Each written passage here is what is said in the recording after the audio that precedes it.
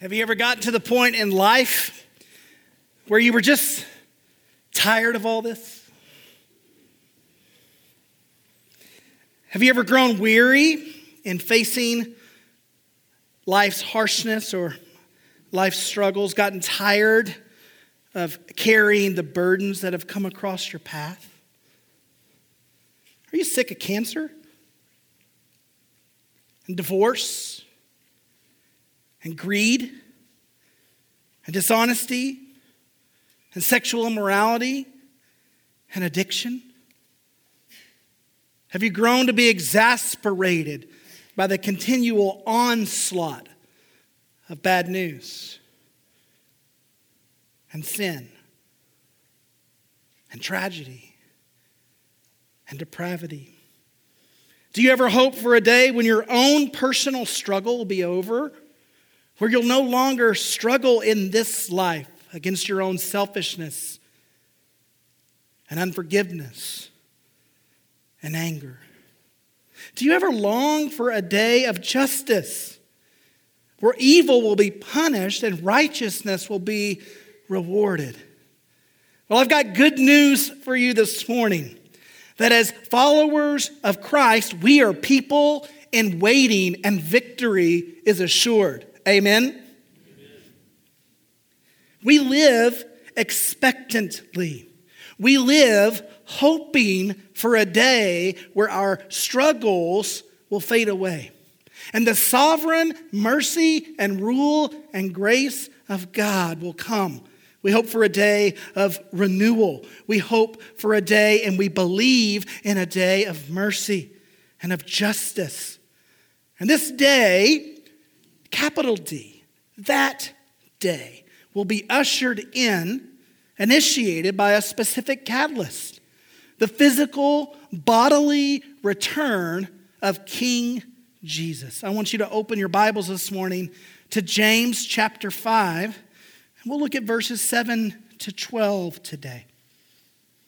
We're going to hear James teach us how to live with expectant hope in light of the return of Jesus Christ.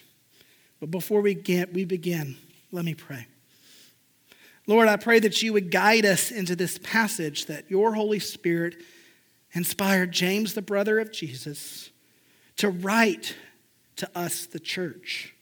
Lord, give us insight. Lord, help us to intersect this passage with where we're at in life today. And we'll give you all the praise and the glory for it.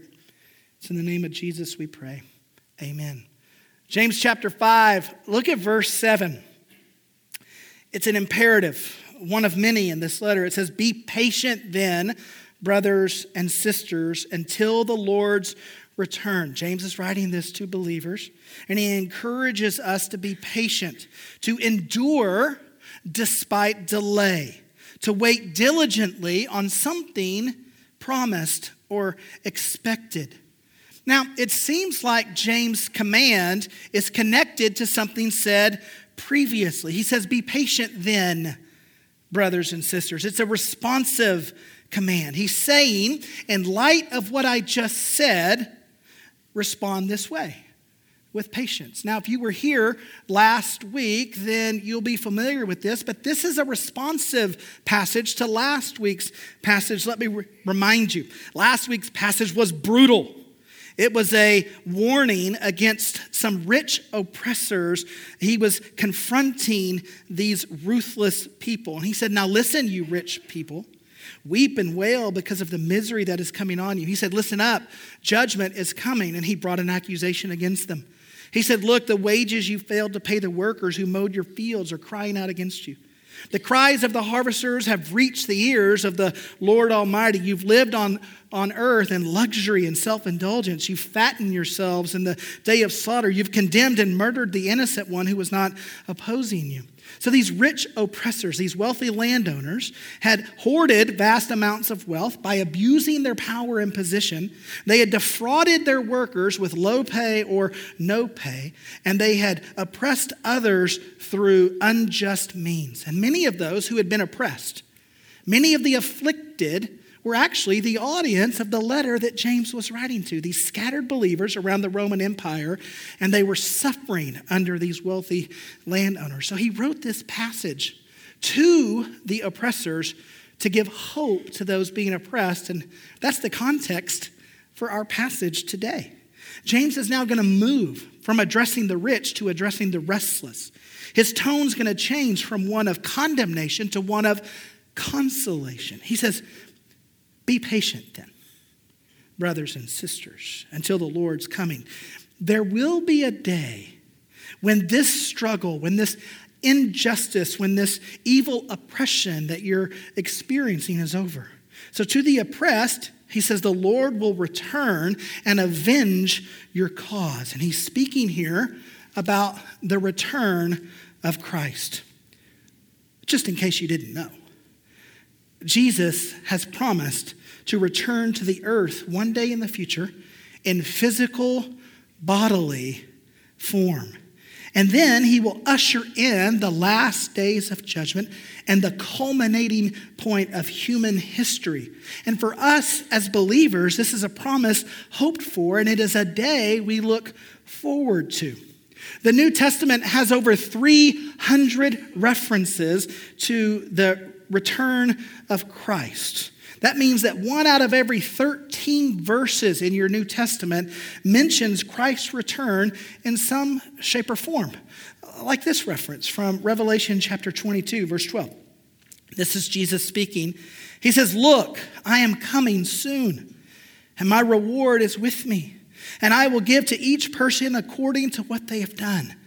He is coming. His return is imminent. It could happen at any moment. And it will come with either reward or condemnation. So it's in this context, the promise of the second advent of Jesus, the second coming, that James writes these words. Be patient. Know that the Lord will come and take care of this situation that you're going through. And James' prescription, patience. He commands these oppressed, these afflicted believers to be patient, to live in hope-inspired endurance, knowing that the Lord will return. So, practically speaking, he says, set your timer for a long run. Have a long fuse. Don't give up. Don't lose your temper. Don't get out of character. Don't take things into your own hands or throw in the towel. Have the right perspective guiding you as you endure the harshness that this life can bring your way. Be patient. The Lord's going to work this out, either in this life or in the next. His prescription, patience.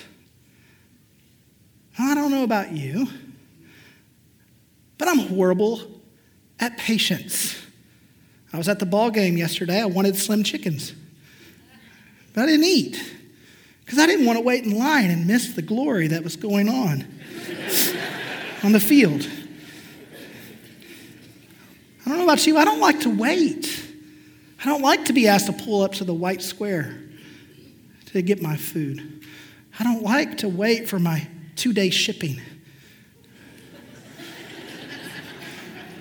I don't like it when my internet download speed is too slow. I'm an impatient person. And it's even harder to wait for a biopsy result or to wait for an answered prayer or to wait for my immaturity to mature in the Lord or to wait for someone else's heart to change. Patience is a learned skill. It's an acquired attribute that is a fruit of hope for something different in the coming age. It isn't natural. It's produced with wisdom and experience. And what enables us to be patient in this life is the promise of something different in the next life. And for those of you with children or grandchildren, we're definitely not born with patience, are we? For a child, 5 minutes can feel like 5 months. And to wait for a future reward is virtually impossible to a child. Hey, I want to show you a video. It's called the Marshmallow Experiment, where a child's given a marshmallow and told if they won't eat it, then they'll be given a second one. I want you to see them try to be patient. Okay, sit in that chair. All right, here's the deal. Marshmallow for you. You can either wait, and I'll give you another one if you wait, or you can eat it now. When I come back, I'll give you another one, so then you'll have two. But stay in here and stay in the chair till I come back, okay? All right.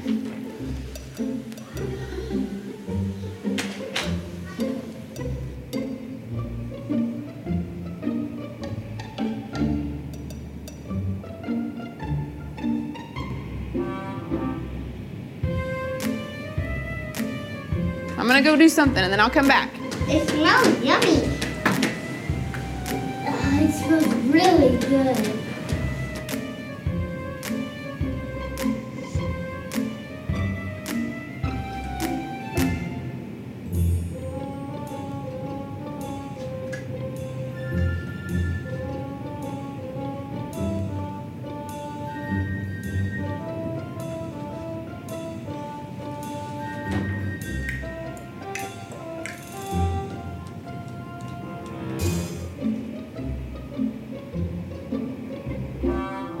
All right, so I'm gonna leave and then I'll come back, okay? So you can either eat it right now or you can wait. Either way, okay? Okay.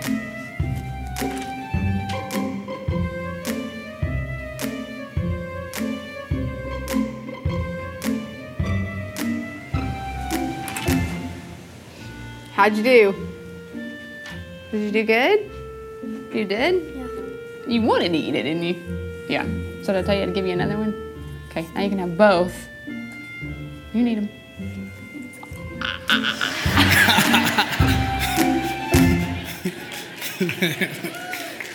Unbelievable.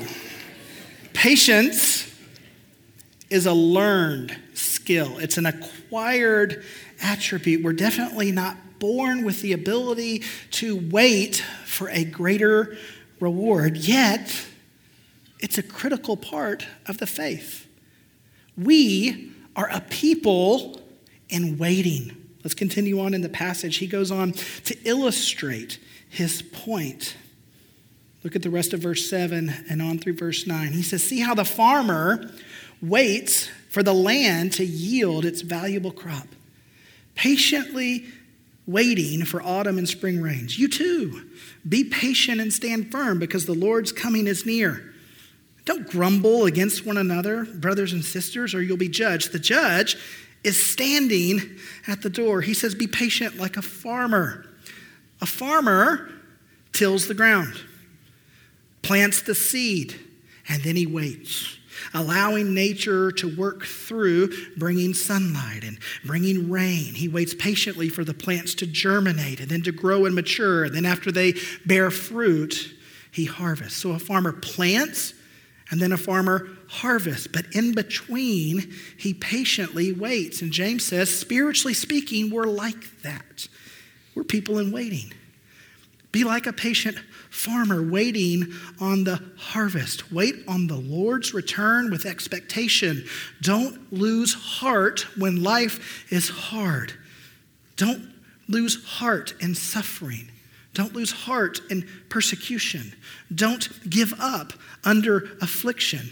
Know that the Lord's return is near, and he will judge fairly, and he will reward or punish justly. So stand firm, he says. Be faithful as you wait. Stay on track. The Lord could come any day. You know, the scriptures do teach that the Lord is returning, and they also teach that his return is near.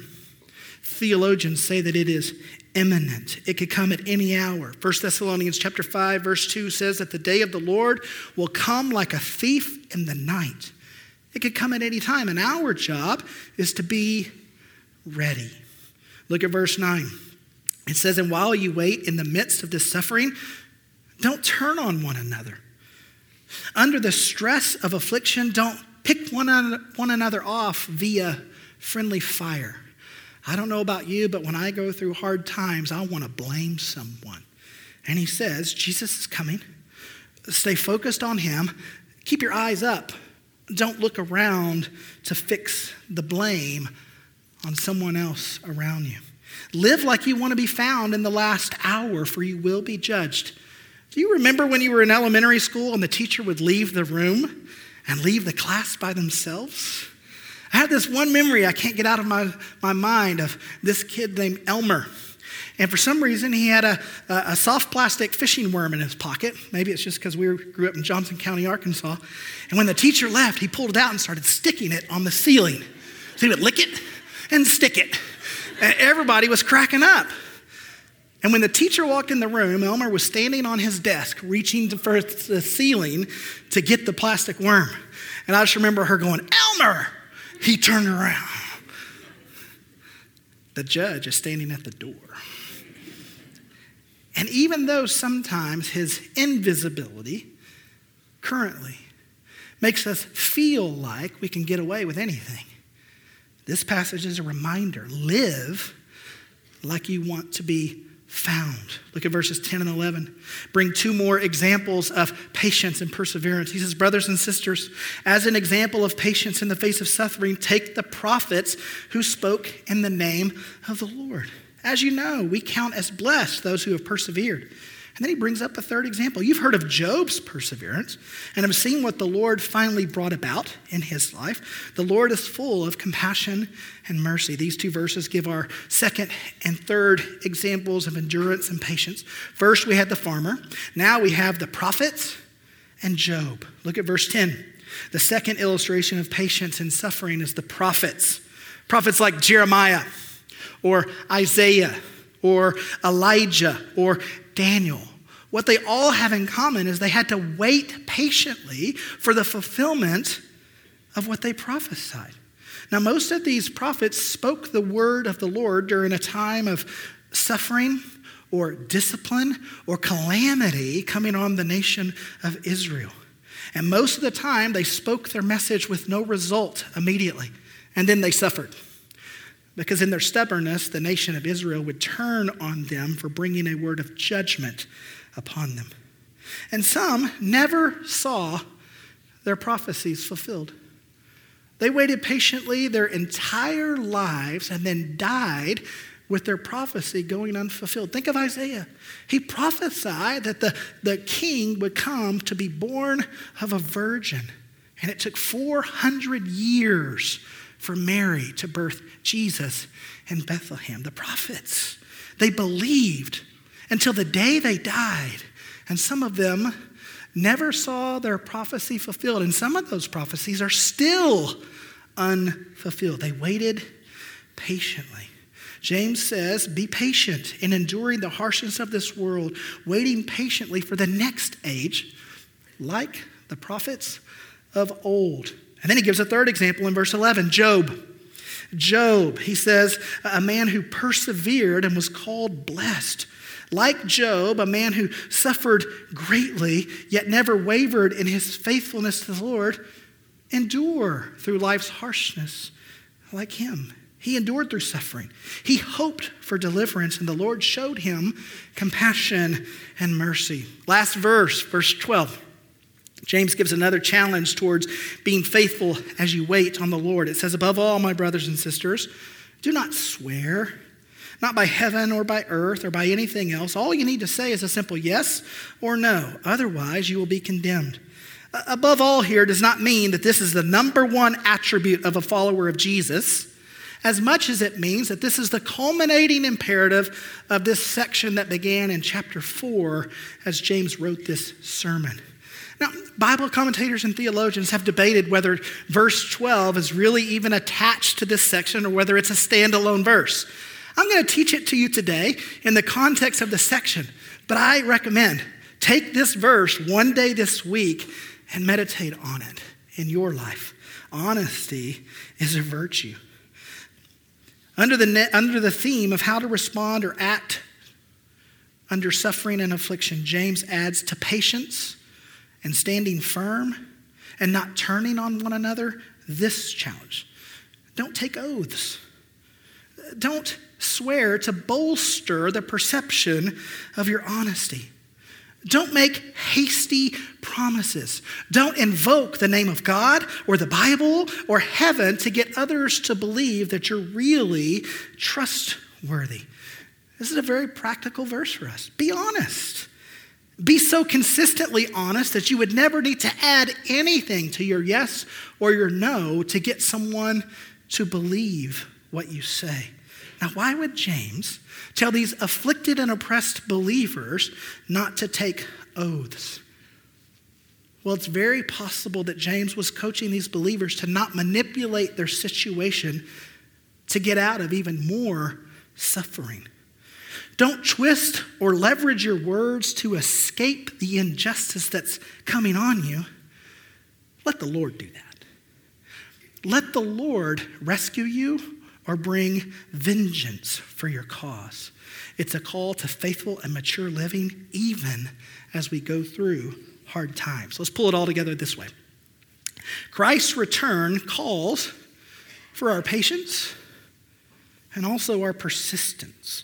As we endure the hardships and harshness of this life, the injustices and the sufferings and the tough times of this world, be patient and be faithful to the Lord, because we believe that day is inspiration to live rightly this day. We live expectantly with maturity.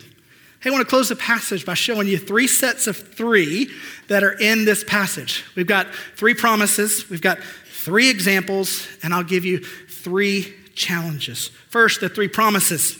This passage delivers us 3 promises, all about the return of the Lord. First, the Lord is coming. The doctrinal statement of Fellowship Bible Church of Northwest Arkansas says that we believe in the physical, bodily return of Jesus to this earth one day. We don't state how it's going to happen. We wouldn't presume when it's going to happen. I've seen the movie and read the books, but we don't know when he's going to come. But if you see Kirk Cameron, stay with him. He'll get you out of it. We don't know when. We don't know how. But we firmly believe that he's coming. Secondly, we believe that it's imminent, that the Lord can come in any second, in the twinkle of an eye, like a thief in the night. Matthew 24 says, keep watch, because we don't know the day or the hour, and be ready. He will come when you do not expect. We are in the last days, the church age. We are post-resurrection, pre-return. Then lastly, there's a promise that the Lord will judge. We will stand before the Lord, and he will reward, and he will bring justice. There'll be restoration, and there'll be an accounting for how we live life. The passage also brings 3 examples. We had the patient farmer, the suffering prophet, and the persevering struggler in Job. Now, what's common to them all is they all have this costly beginning, and then they have this hopeful end, and they patiently wait in the middle.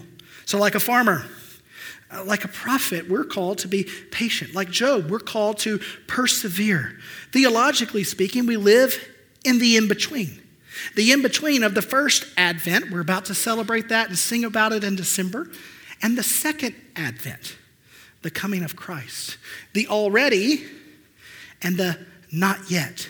Between this age and the coming age. And we're called to be patient and persistent. Lastly, the passage offers us 3 challenges. Endure patiently. I don't know what's going on in your life, but you may have whispered in the last few weeks, oh, come Lord Jesus. You're weary. You're tired of the struggles that life continues to put in your path. Or maybe you've experienced injustice and it's been unfairly treated in this world. Endure patiently. Know that that day is coming. Secondly, live expectantly. Be ready. That's the consistent theme attached to the return of Christ, is be ready. Live with hopeful expectancy. And then lastly, respond faithfully. Stand firm. Don't turn on one another. Don't use your words to get out of things or manipulate this life. Just be faithful till the Lord comes. Christ's return calls for our patience and our persistence. Would you pray with me? Oh Lord, many of us in this room were literally out of breath because of what life has pressed on us. So Lord, thanks for this hopeful message, the message of Christ's return. And Lord Jesus, I pray that you would impute to us, that you would put in us patience and perseverance, that you would enable us to live faithfully till you come. Oh Lord, we trust you, that you'll restore all things, that righteousness will win, and that we'll dwell with you in the house of the Lord forever. It's in your name we pray.